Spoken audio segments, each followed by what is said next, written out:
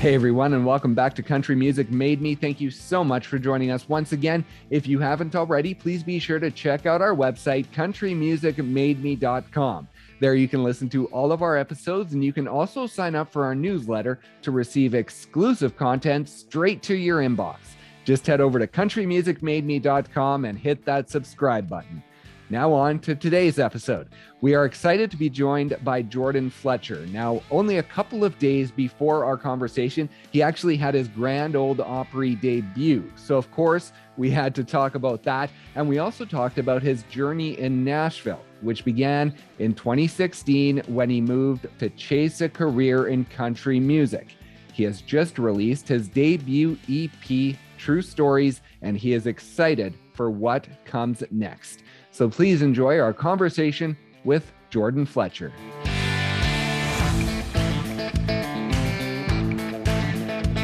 Have you come down yet? It's Monday now. Friday night, you had your Opry debut. So are you still flying high? No, I'm not. No, sorry. Yes, I am still flying high. No, I was not sleeping. Sorry, I'm not even thinking right. I was just literally thinking about what I did immediately after that. So we did the Opry. I got to hang out with everyone. I got a call, and this is a flex. I'm going to flex, okay? Okay, do it. You know who called me? Who called me? Vince Gill. Really? Not lying to you. I met him the week prior. I got to write a song with him. I was walking through, they do the whole thing. I'm overwhelmed, right? So it's like, hey, like any other show, hey, don't screw up. You're thinking that the whole time, don't screw up. And then you go in and then they give you 1,000 reasons why you really can't screw up because of all the people that have been on that stage, right? So I'm walking through and I see Vince's thing and I just gotten his number and I'm like, I'm going to definitely do this. So I take a picture of his name on the Opry, the members of the Opry. I sent it to him. He called me later that night. He goes, hey man, what you doing? I was like, what do I say? I said, I'm leaving the Opry. He goes, man, that's great. Congrats. And we talked for a minute. And then I went and got tacos at my favorite taco joint at like 10 at night. And then I went home and went to bed. Oh, man. What a night. So take me through this. So as far as I know, from what I've seen, I haven't been to the Opry, haven't performed there, obviously. But from what I've seen, you drive up. I think you have a parking spot with your name on it. You go through the corridor outside with the Opry awning. You go in, you have your dressing room, you perform.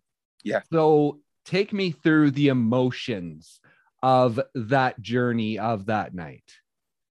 For me, the whole time I was really trying to stay focused, like just really focused on making sure that I didn't get too nervous. Because for me, when I get really, really nervous, I get disoriented. And then I just like dead focus on the performance and I just miss everything. Right. So I did the best I could at just staying focused on like the fact that I was getting this whole thing.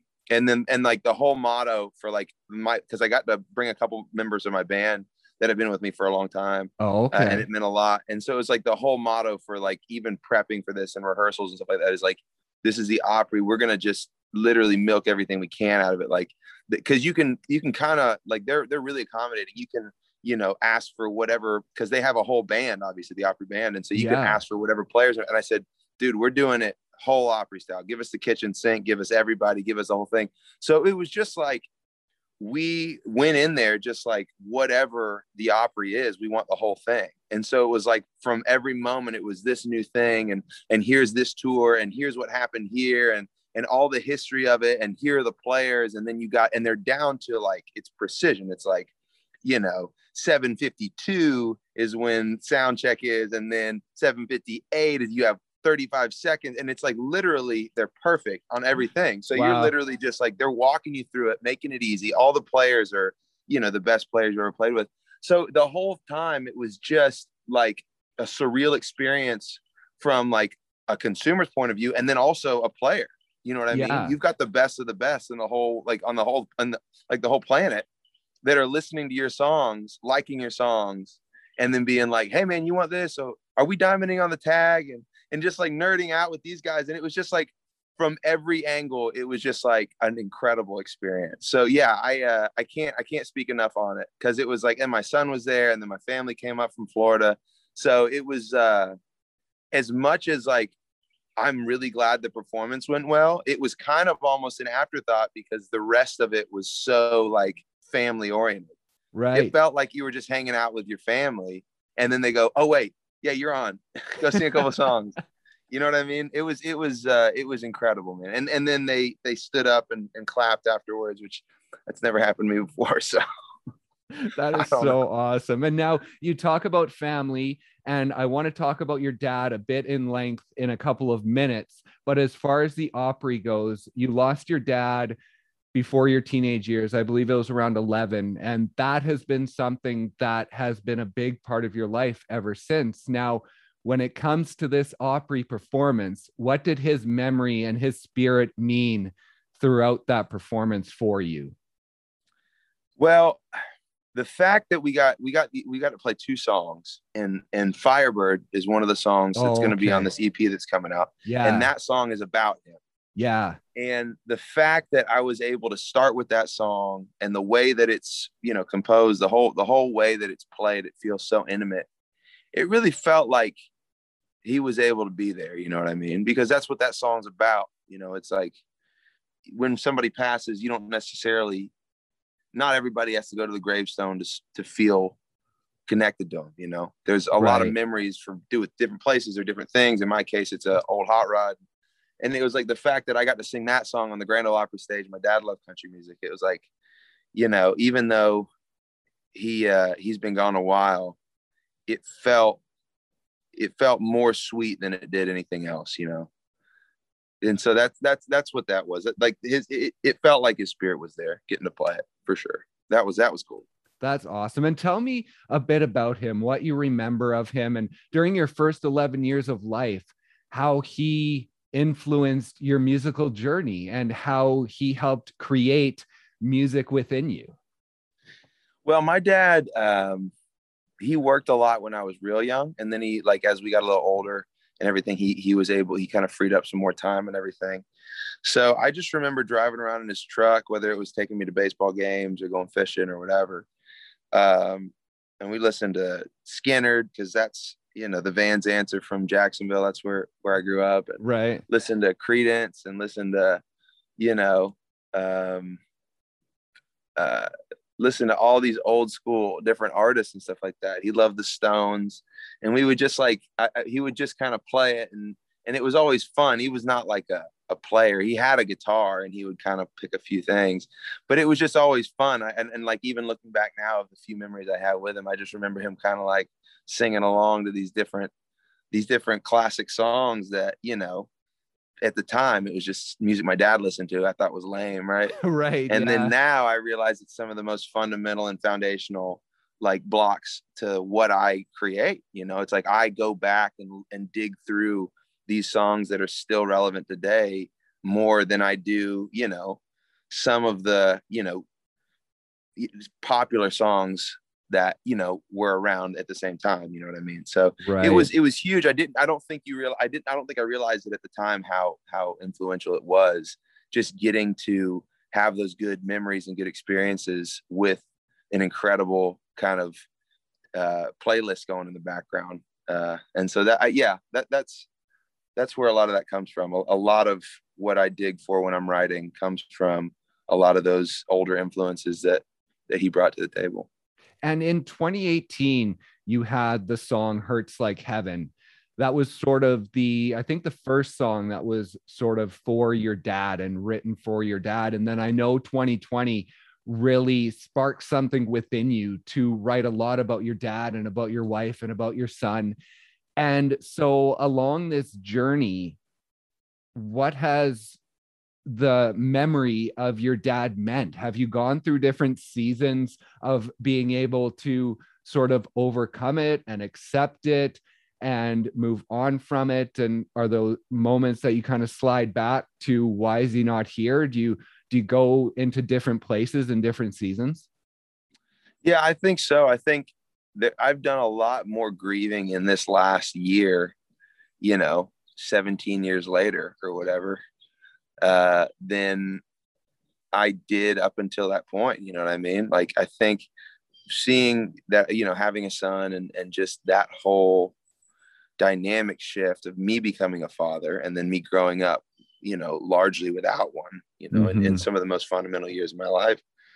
I think that's what made me really want to have something to say to my son, because there are so many questions I still have, you know, that a lot of questions that, you know, if you don't necessarily lose your father figure, are given to you. You know, parents tend to offer advice and things, whether or not you want them. Most of the time, like I see like friends or whoever that like, they'll be like, oh, my dad's this, that, and the other. And then I kind of sit back and go, well, I need to get this figured out, because I'm not going to get the answer unless I go looking for it.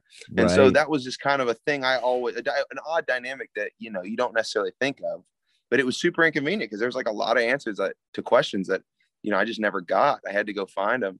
And so I just wanted there to be a lot of those answers in this project. I wanted my son to know, you know, my dad, you know, as best as I know him. I wanted him to know me, you know, I wanted him to listen to this project and actually just get kind of like, you know, advice about, you know, life and mistakes. And, you know, I want him to know where I came from, what I do, the things I like, you know, his mom and me, you know. I wanted that whole thing, that like a crash course, say something were to happen to me. I want this project to be like a crash course of, you know, here's stuff you can live by if you want to.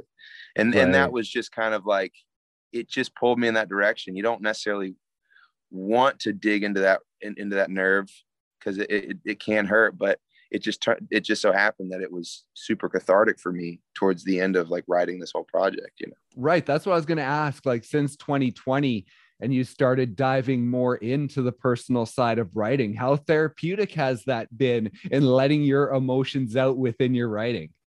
It's great, because I think for me, and I can't speak for every other writer, but I think for me, you know, I've gone through different seasons of writing songs that may not have meant a lot, or may not have had a true story behind it, but were necessary because you have to hone a craft. I mean, songwriting is a language. You got to practice it. You got to get your reps, and you got to do that and do it as much as you can. And I'm thankful for the environment that I have to get to do that. And then, but I kind of like retracted back into a place to where I go, man, I can't fill a project up and give to my son that doesn't have any substance behind it.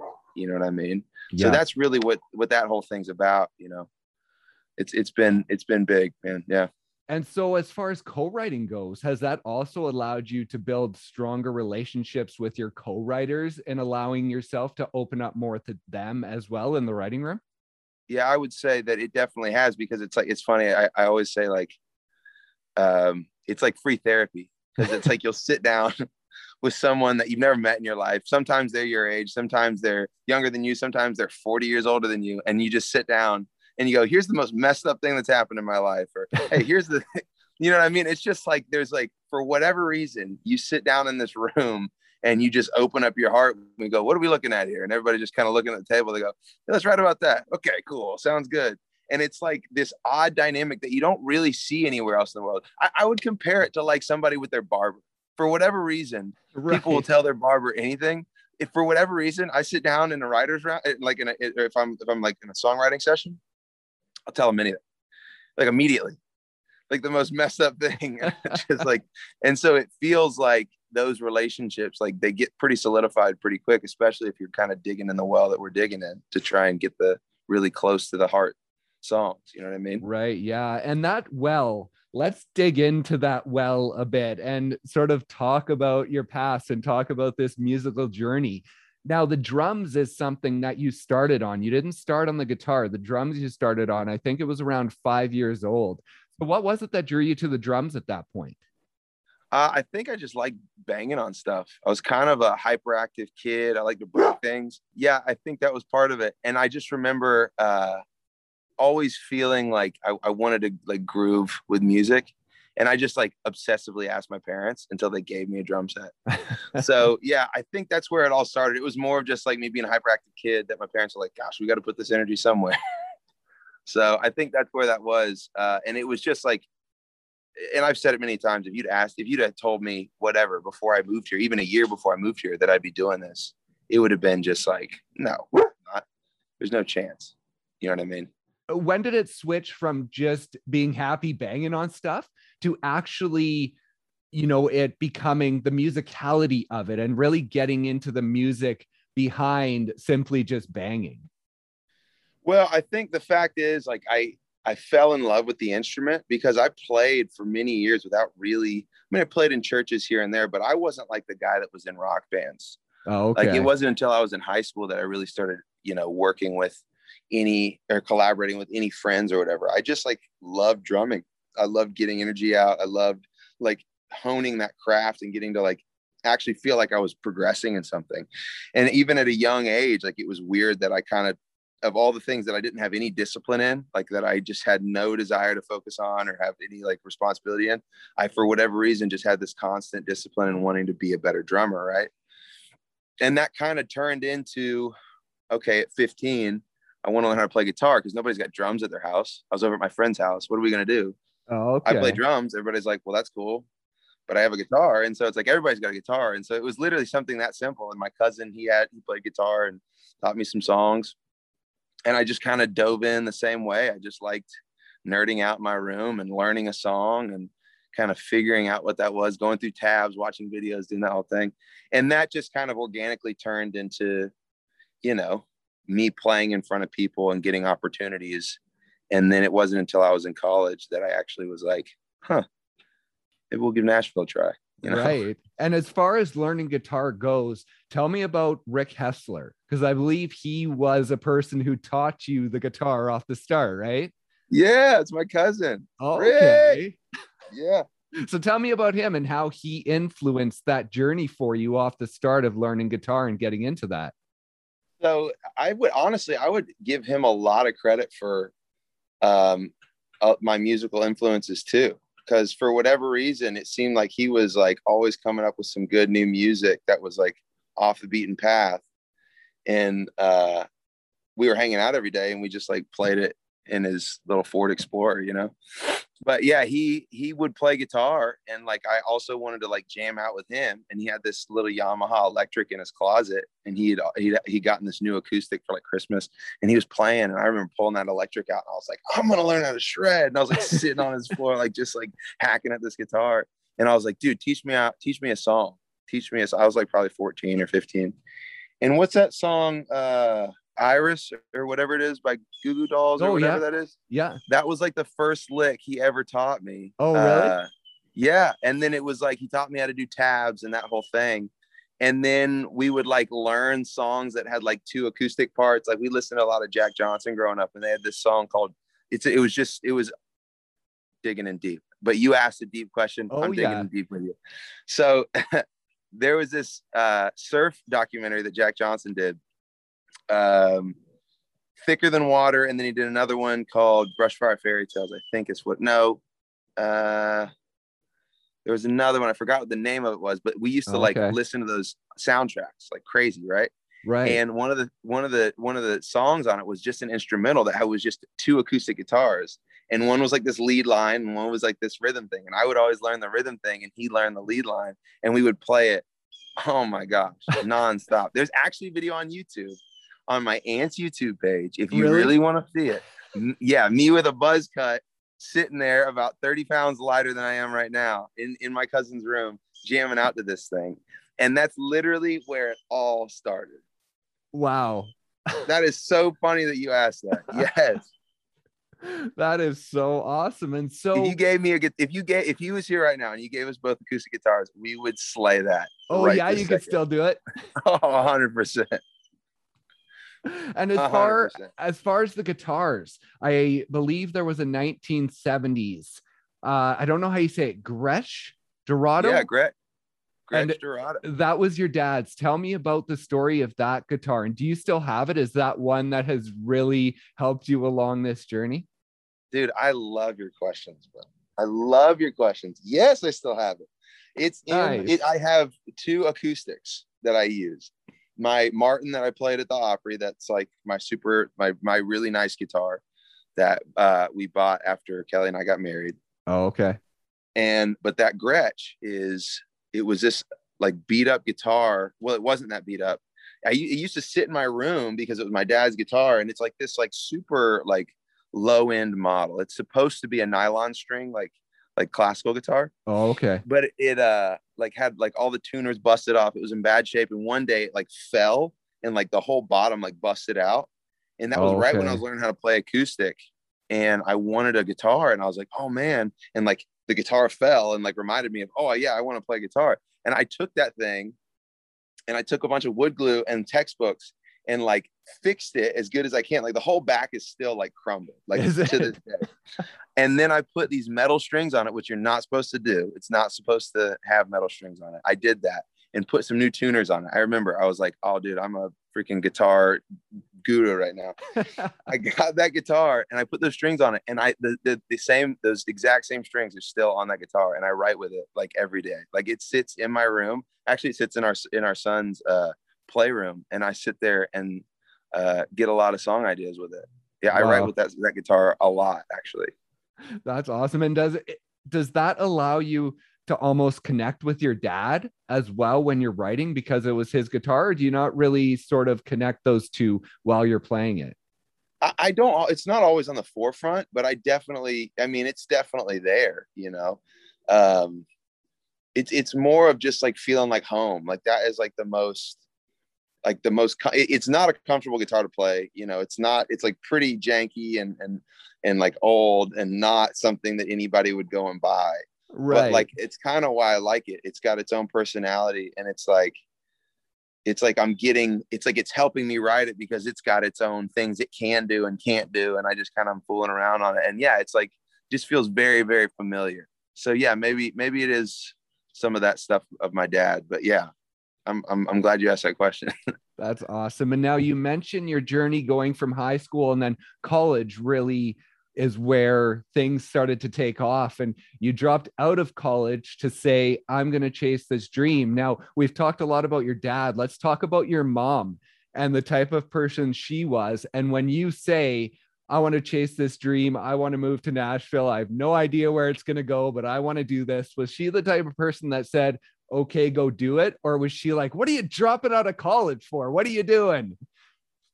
She literally was like 100% behind it the whole time, which was weird because everybody in my family's got like degrees, like good Okay. ones too. You know what I mean? Like they've all got like real good degrees.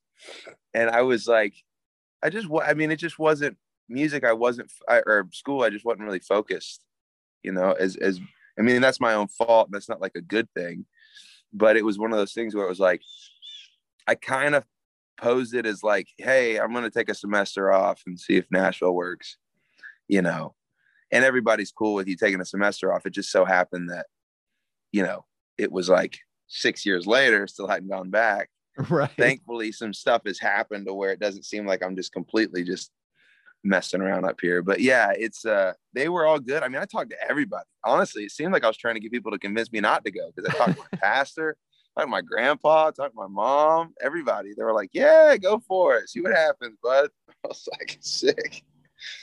So yeah, Oh. I've only gotten encouragement from that side. And how did the journey go? Because I believe you moved to Nashville in 2016, but in 2015, you released an album, These Days, and you launched a website for your solo music. But I believe also around that time, you were playing the drums for other people. And so in 2015, what was your journey looking like at that point? Were you focused on anything or were you just kind of throwing darts out to see where they landed? Dude, those were the first 5 songs I ever wrote in my life. Oh, That's really? straight up, straight up. It was like, had 5 songs. I'm going to go record it. I had my buddy, Ryan Nelson, who was like, he was a big part of me learning how to write songs, stuff like that. He moved up here. We went to high school together and everything. We were buds, grew up and stuff like that down in Jacksonville. And he like had a friend, Spencer, and we went to his studio and recorded this whole thing and just kind of like put this thing together. I mean, it came out good. I mean, but it just like, I never played that. I never played a live show for that album one time. I never played any of those Really? songs out live. So it was like this weird thing to where it was like, okay, we're going to go record this thing. And then it was like my buddy Joe Portner was like, hey, I need a band. And I was like, well, I play drums. And so like, it was just like doing any and everything and also having like a part-time job and like doing landscaping and stuff like that. So I think it's a more common, story than you might think when it comes to Nashville, because you get here and you got to find something, because it's like it's the place to be, but there's, it's kind of your responsibility to find your lane. And so I think you kind of have to do everything you can before you see which direction kind of, sticks its hand up and is like, yeah, that's the way to go. So yeah, I didn't have really any direction whatsoever. I was just in Nashville trying to not have to move back. So what did that look like when you moved to Nashville? Did you know anybody there, or were you starting from the ground up and just basically doing whatever you could to try and get your name out there and get your music out there? I moved in with Ryan Nelson, who's a great artist and songwriter in town in Nashville, and our friend Dobro Chris Goodzak, and we all went to high school together. So they had been in town a year and a half prior to me moving up, and I moved in with them. And so they were really like open arms about like, hey man, these are our friends, we know these people. And they introduced me to, Ward Gunther, with Whiskey Jam, and Rob Snyder with the Revival and stuff like that. And just a lot of that Midtown crew. And it just kind of went from there to being like, hey man, we should write sometime, to actually writing and getting more people and writing with someone else, and just kind of expanding or networking from there. But yeah, I did. I had a jumping off point because they had been here for a little bit of time. So I did get to shake hands with some people that I'd never met, that probably would have taken me a while to get in touch with. So that was nice. But yeah, it was still a lot of that, going to, Red Door and Tin Roof until 2 a.m. and hoping somebody will text you back. You know what I mean? And then 2017 was one of the big breaks that you received. You approached Muscadine Bloodline and basically tried to see if there's any way of getting in with them. And they said, well, can you drive a Sprinter van and can you sell merch? And if you can, we'll let you play for a couple minutes before we go on. And so talk about that moment and just the feelings within you that make you approach these people. Like, is it confidence, or what is it that makes you just like go up to whoever you can and say, can I do something? Right. Well, I think it's a matter of ignorance and confidence. I think there's a magical combination with anybody. Oh, okay. Like there's like a sweet spot of when you first start doing something to where you don't know enough to talk yourself out of something. Right. And I think you should, I believe this wholeheartedly. I think you should do as much as you can in that. You know what I mean? You kind of get your head around, of course, I'm probably going to screw up because I'm just starting this thing. If you can get your head around that and realize like, I know I don't know everything, but I also know that I'm still going to go do this thing and see what happens. Why not? Right. But that's what that was. And they ended up being two of my best friends, like to this day, Gary and Charlie. But we ended up having the same manager for a little while, Matt Wallace, who actually manages Jelly Roll, the rapper, right now. Right. And that was just kind of all that thing, like from Tin Roof, met some other people, Sam Crabtree, Joe Fortner, who all kind of knew each other through, people that worked together, acquaintances. And I ended up being like, hey man, I don't necessarily want to drum here. I kind of want to learn how to write songs. And that's where that happened. I was like seeking out a way in, and Matt, who was my manager at the time, was like, well, I'm managing these guys, see what's going on. Oh, okay. And so they let me sell t-shirts and drive their Sprinter van and do some opening sets. I definitely sucked at driving and selling t-shirts. I mean, I was fine driver. Nobody got hurt, thankfully. Right. But as far as like selling t-shirts, you can ask them today. I was probably their worst merch guy they've ever had. And I was without a doubt the worst merch guy they've ever had.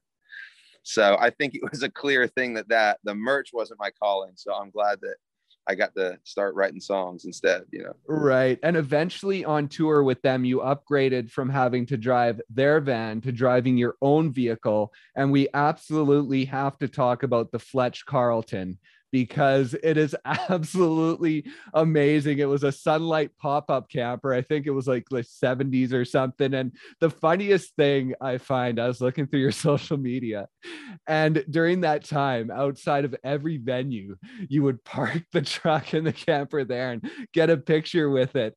And I was looking through, and the first couple I start to chuckle, and then I keep going and I just start to laugh because it's just great. Not only that you did that, but the amount of pride that you have in each picture for this. Like, just talk about that. And as an artist, driving around in this pickup truck and a pop-up camper and just being happy to be doing it. Yeah, I think I hope there's a lot of cool. I mean, obviously, like the Opry was one for the books, but I think as far as like a season is concerned, I don't know if I'll ever experience like the pure joy that I did during that time. Right. Because it was the least amount of responsibility. It was just me. I was running like just paying for gas. I didn't buy a single hotel. I actually made money that tour, and I was getting paid a couple $100s a show. Right. And, we were driving to Connecticut and Florida and West Texas. And I was hoofing every single mile. And, it was just a lot of fun because you kind of just had to make it happen. It was like, hey man, you need to be 1,000 miles from here by this time. Good luck. It felt like, like the Matrix or something, you know what I mean? Like, hey, get there. It's like, have fun. And it was like, but it was just like, I don't know, like I just stop somewhere and sleep for a couple hours.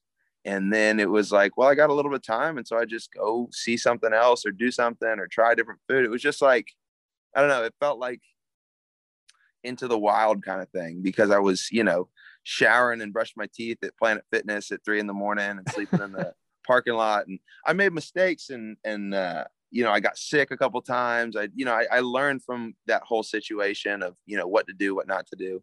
Right.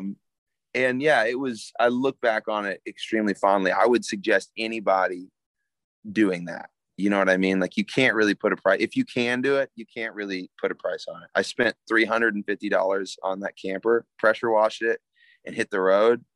And yeah, dude, I'll never forget those times. And I sold it. Here's another interesting part about it. I sold it to my buddy Chad Bishop, who's also a songwriter and artist in town. Oh, okay. For 15 pounds of elk meat. Oh, nice. And that was it. And he used it to go on tour through Texas. Really? So the Fletch Carlton's got a history, and it's still living strong. It got rebuilt, actually. So it's really? Honestly doing better than it ever has. So who has it? Does he still have it, or did he Chad pass still it on? has it. Does he? Chad still has it. They rebuilt the top of it. They actually took out the sink and made it into another bench, and then like actually made it to where you could functionally sleep 3 people. Oh, really? Right. So he toured out of his Silverado with him and 2 other dudes and a dog throughout Texas. So honestly, I feel like that thing's got its best life ahead of it, personally. I actually told him I'm going to buy it back from him if he ever decides to sell it. He needs to let me know first. That's great. And as far as the journey into a career in country music, as you move along, it becomes a business, right? And business is the focus of it. But do you have to be careful to never lose that carefree attitude that you had back then when you were touring with that? Do you have to make sure you take some of that with you to not let the business of the career drag you down a bit? Yeah, I would say so. I think if I was to give any, something a rule of thumb for me is like, just in that realm, it's not directly on that. It's just like, as far as a mindset is concerned, if moving to Nashville was the biggest risk you ever take in the industry, then that's all that's going to happen. Right. You have to continually hold that risk-taking mindset, that, jump in over your head, sink or swim kind of thing, honestly, in every step of your career, in my opinion, because it's when you start making safe decisions or solely business decisions, because if we are selling hamburgers, you're going to go numbers and go, how do we get this and do this and produce this mass and this, that, and the other. It's just numbers, because it's like you have the sole product. And if it was just, hey, we have the recording, sell a bunch of it, that's what a record label's for. And I'm thankful for my record label, and they're rock stars. But when it comes to actually creating and continually like creating your and honing your craft, you have to come from a place of like reckless abandon in a lot of ways. You can't look at it and go, well, this worked one time, let's just do it 1,000 times, because it loses the heart of it, I think. So right. It's like, even if something works, and there have been a few things that have seemed to work on certain levels for me, it's like, you can't just go, all right, now let's do that 1,000 times, because then you just go, it just loses the magic of whatever that first thing was. So it's like, it's a little frustrating, because then you realize everything is as hard as the thing before it, because it's not like, you know what I mean? Yeah. So yeah, I think you have to keep that early kind of ignorance, that wide-eyed kind of optimism that you have at the beginning of when you move in here. I think you have to keep a little bit of that, if you can, the whole time. And when you moved to Nashville, did you feel confident as a solo artist right when you moved here? Or I think it was around 2017 that you started releasing singles. And so between 2017 and now, was there a moment, was there a song where you sort of felt like you were coming into your own, like, this is it, I know who I am as an artist? Man, I'm still doing that. I'm still trying to really settle in. But I will say, when we put out Neon, when we wrote Neon, right, that felt like something. That was the first time I went, oh wow, okay, it's not just like running around with a blindfold on. We go, okay, I see a direction now. Now let's start chipping away in that direction. I'd say that was the first time I kind of got a direction to go. But as far as like confidence and stuff, now it's like, thankfully, I think I'm starting to get more and more confidence and just comfortability in singing and writing songs. Right. Because I think everybody's got their own insecurities and stuff. I singing scares me, and it still does every single day. It's a very hard thing to do. It's a very difficult instrument for me. And it's something I work on a lot. And so like, confidence is a whole different world. You know what I mean? Because it's like, songwriting, you're going to have good days and bad days, and you always want to get better at it. And I'm probably more comfortable in that arena than I am in a lot of other ones. Right. Not to say that, I mean, I have miles to go. I'm still learning, but as far as like confidence and capabilities is concerned, it feels like I'm a little more comfortable there. But as far as an artist, I think I'm just starting to get to a point to where I go, this is how I sing. This is what I'm trying to do. And the brand feels like it's actually, setting in and concreting. You know what I mean? Right. Yeah. So on the new project, on the new EP, you have 4 songs that you released. So going into that project, were you very much focused on doing what you wanted to do and not looking too much externally at what others thought you should be doing? Man, the way that this EP turned out was more than I could have asked for. I'm really thankful to get to do the project with Dave Cobb, and the way that he does his recordings is always it's timeless, and it's very much organic. And I just feel like that really allowed for a lot of the authenticity of and the truth of these songs. Because authenticity, it's easy to throw that word around, but it's like, these songs are autobiographical and they're true stories. That's why we named that the EP True Stories. Right. So it's like, these are true stories. And the label brought the idea of working with Cobb to me. And I was like, well, that'd be great, man. Yeah. They're like, we think we should give this a shot. And it just seems like a good marriage of the two concepts, because his style is so authentic and it's so raw. And these songs are also so raw and so true. And it's real exciting. It's real exciting to just feel like, those two brands kind of intersect and seeing what comes out of it. And so far, I couldn't be happier. And so what was the studio time like for you, considering that you did want this music to be authentic and it was personal to you, but obviously you want to work with your producer to sort of make it the best it can be and not just internalize everything like this is how I want it, so let's do it this way, but taking recommendations from others. So what was that process like for you? It was really cool because, you know, you go into RCA Studio A, it's got so much history. And I sat down, you sit down with Dave in the corner with his band. And the first time he hears the song is when you're playing it. He doesn't want to hear any work tapes or pre-production or anything like that. He just goes, what are we recording? And you sit down and he goes, play it. And so the drummer's got a metronome. The bassist has got a small little amp with his bass. The keys player is sitting there kind of taking notes. And Dave's sitting right across from me with his acoustic, and he's just looking at you. And then you play it and he'll stop. Okay, add this here, add this there. And he definitely has a vision for whatever he's hearing, and he's doing it like immediately.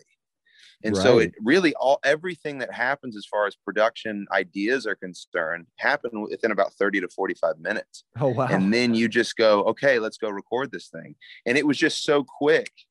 There was just, it was a really cool experience, because then I just remember asking him, I was like, hey man, like I pulled him aside. He's like, all right, the first day I was like, all right. He goes, okay, everybody good. We changed this. And he changed a lot. And he's the producer. I'm not a producer. So there's mutual respect. When you go into those situations, you kind of just trust that each person's craft is their craft, and that's what we're here for. So I was like, okay, man, whatever you think. We go, and he's changed a bunch, chords, structure of like bridge, this, that, and the other. And I was like, I said, what if I mess up? And he goes, huh. And looks at me kind of, he goes, well, if you're going to mess up a part, just don't play it. And I was like, oh yeah. Cool.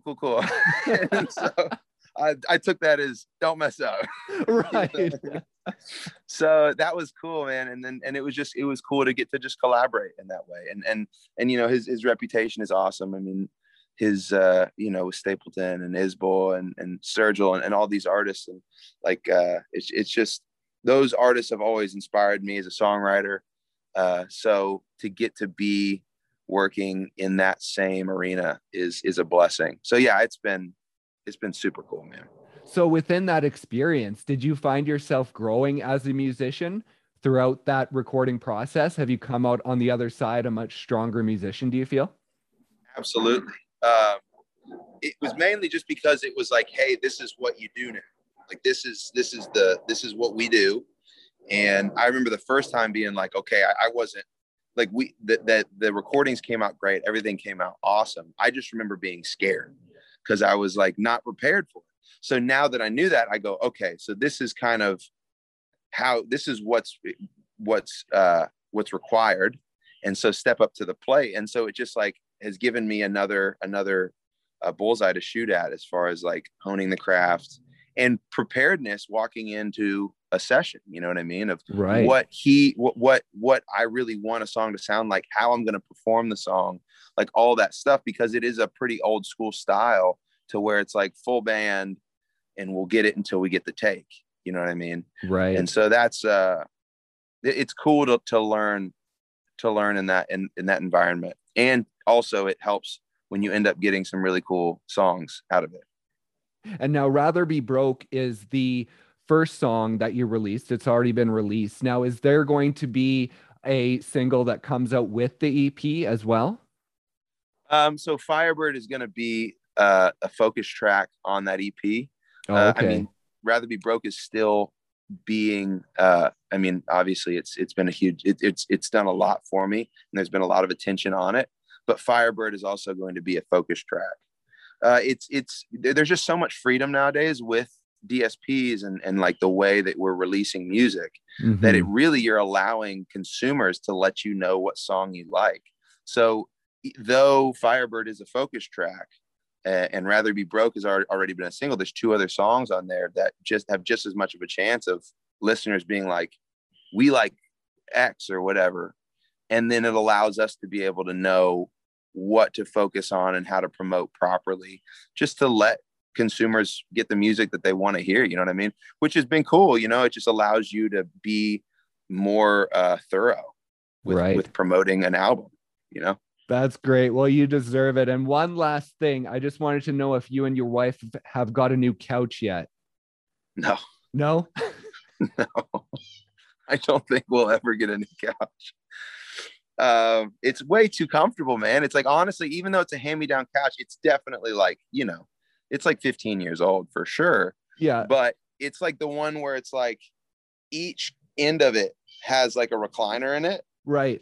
So it's like, and it's like so worn in. Like when my in-laws like got their new couch, they were kind of like reluctant that they gave us that couch because their new couch wasn't as good and like worn in as this one. And we're like, nah, it's ours now.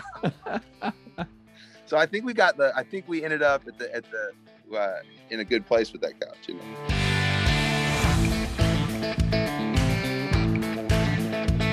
Thank you once again so much for listening, and thank you to Jordan for stopping by and sharing his story. Be sure to check out his new EP, True Stories, wherever you stream your music. Please also be sure to check out our website, countrymusicmademe.com. There you can listen to all of our episodes, and you can also sign up for our newsletter to receive exclusive content straight to your inbox. Just visit countrymusicmademe.com and hit that subscribe button. Thanks once again so much for joining us, and we'll see you next time on Country Music Made Me.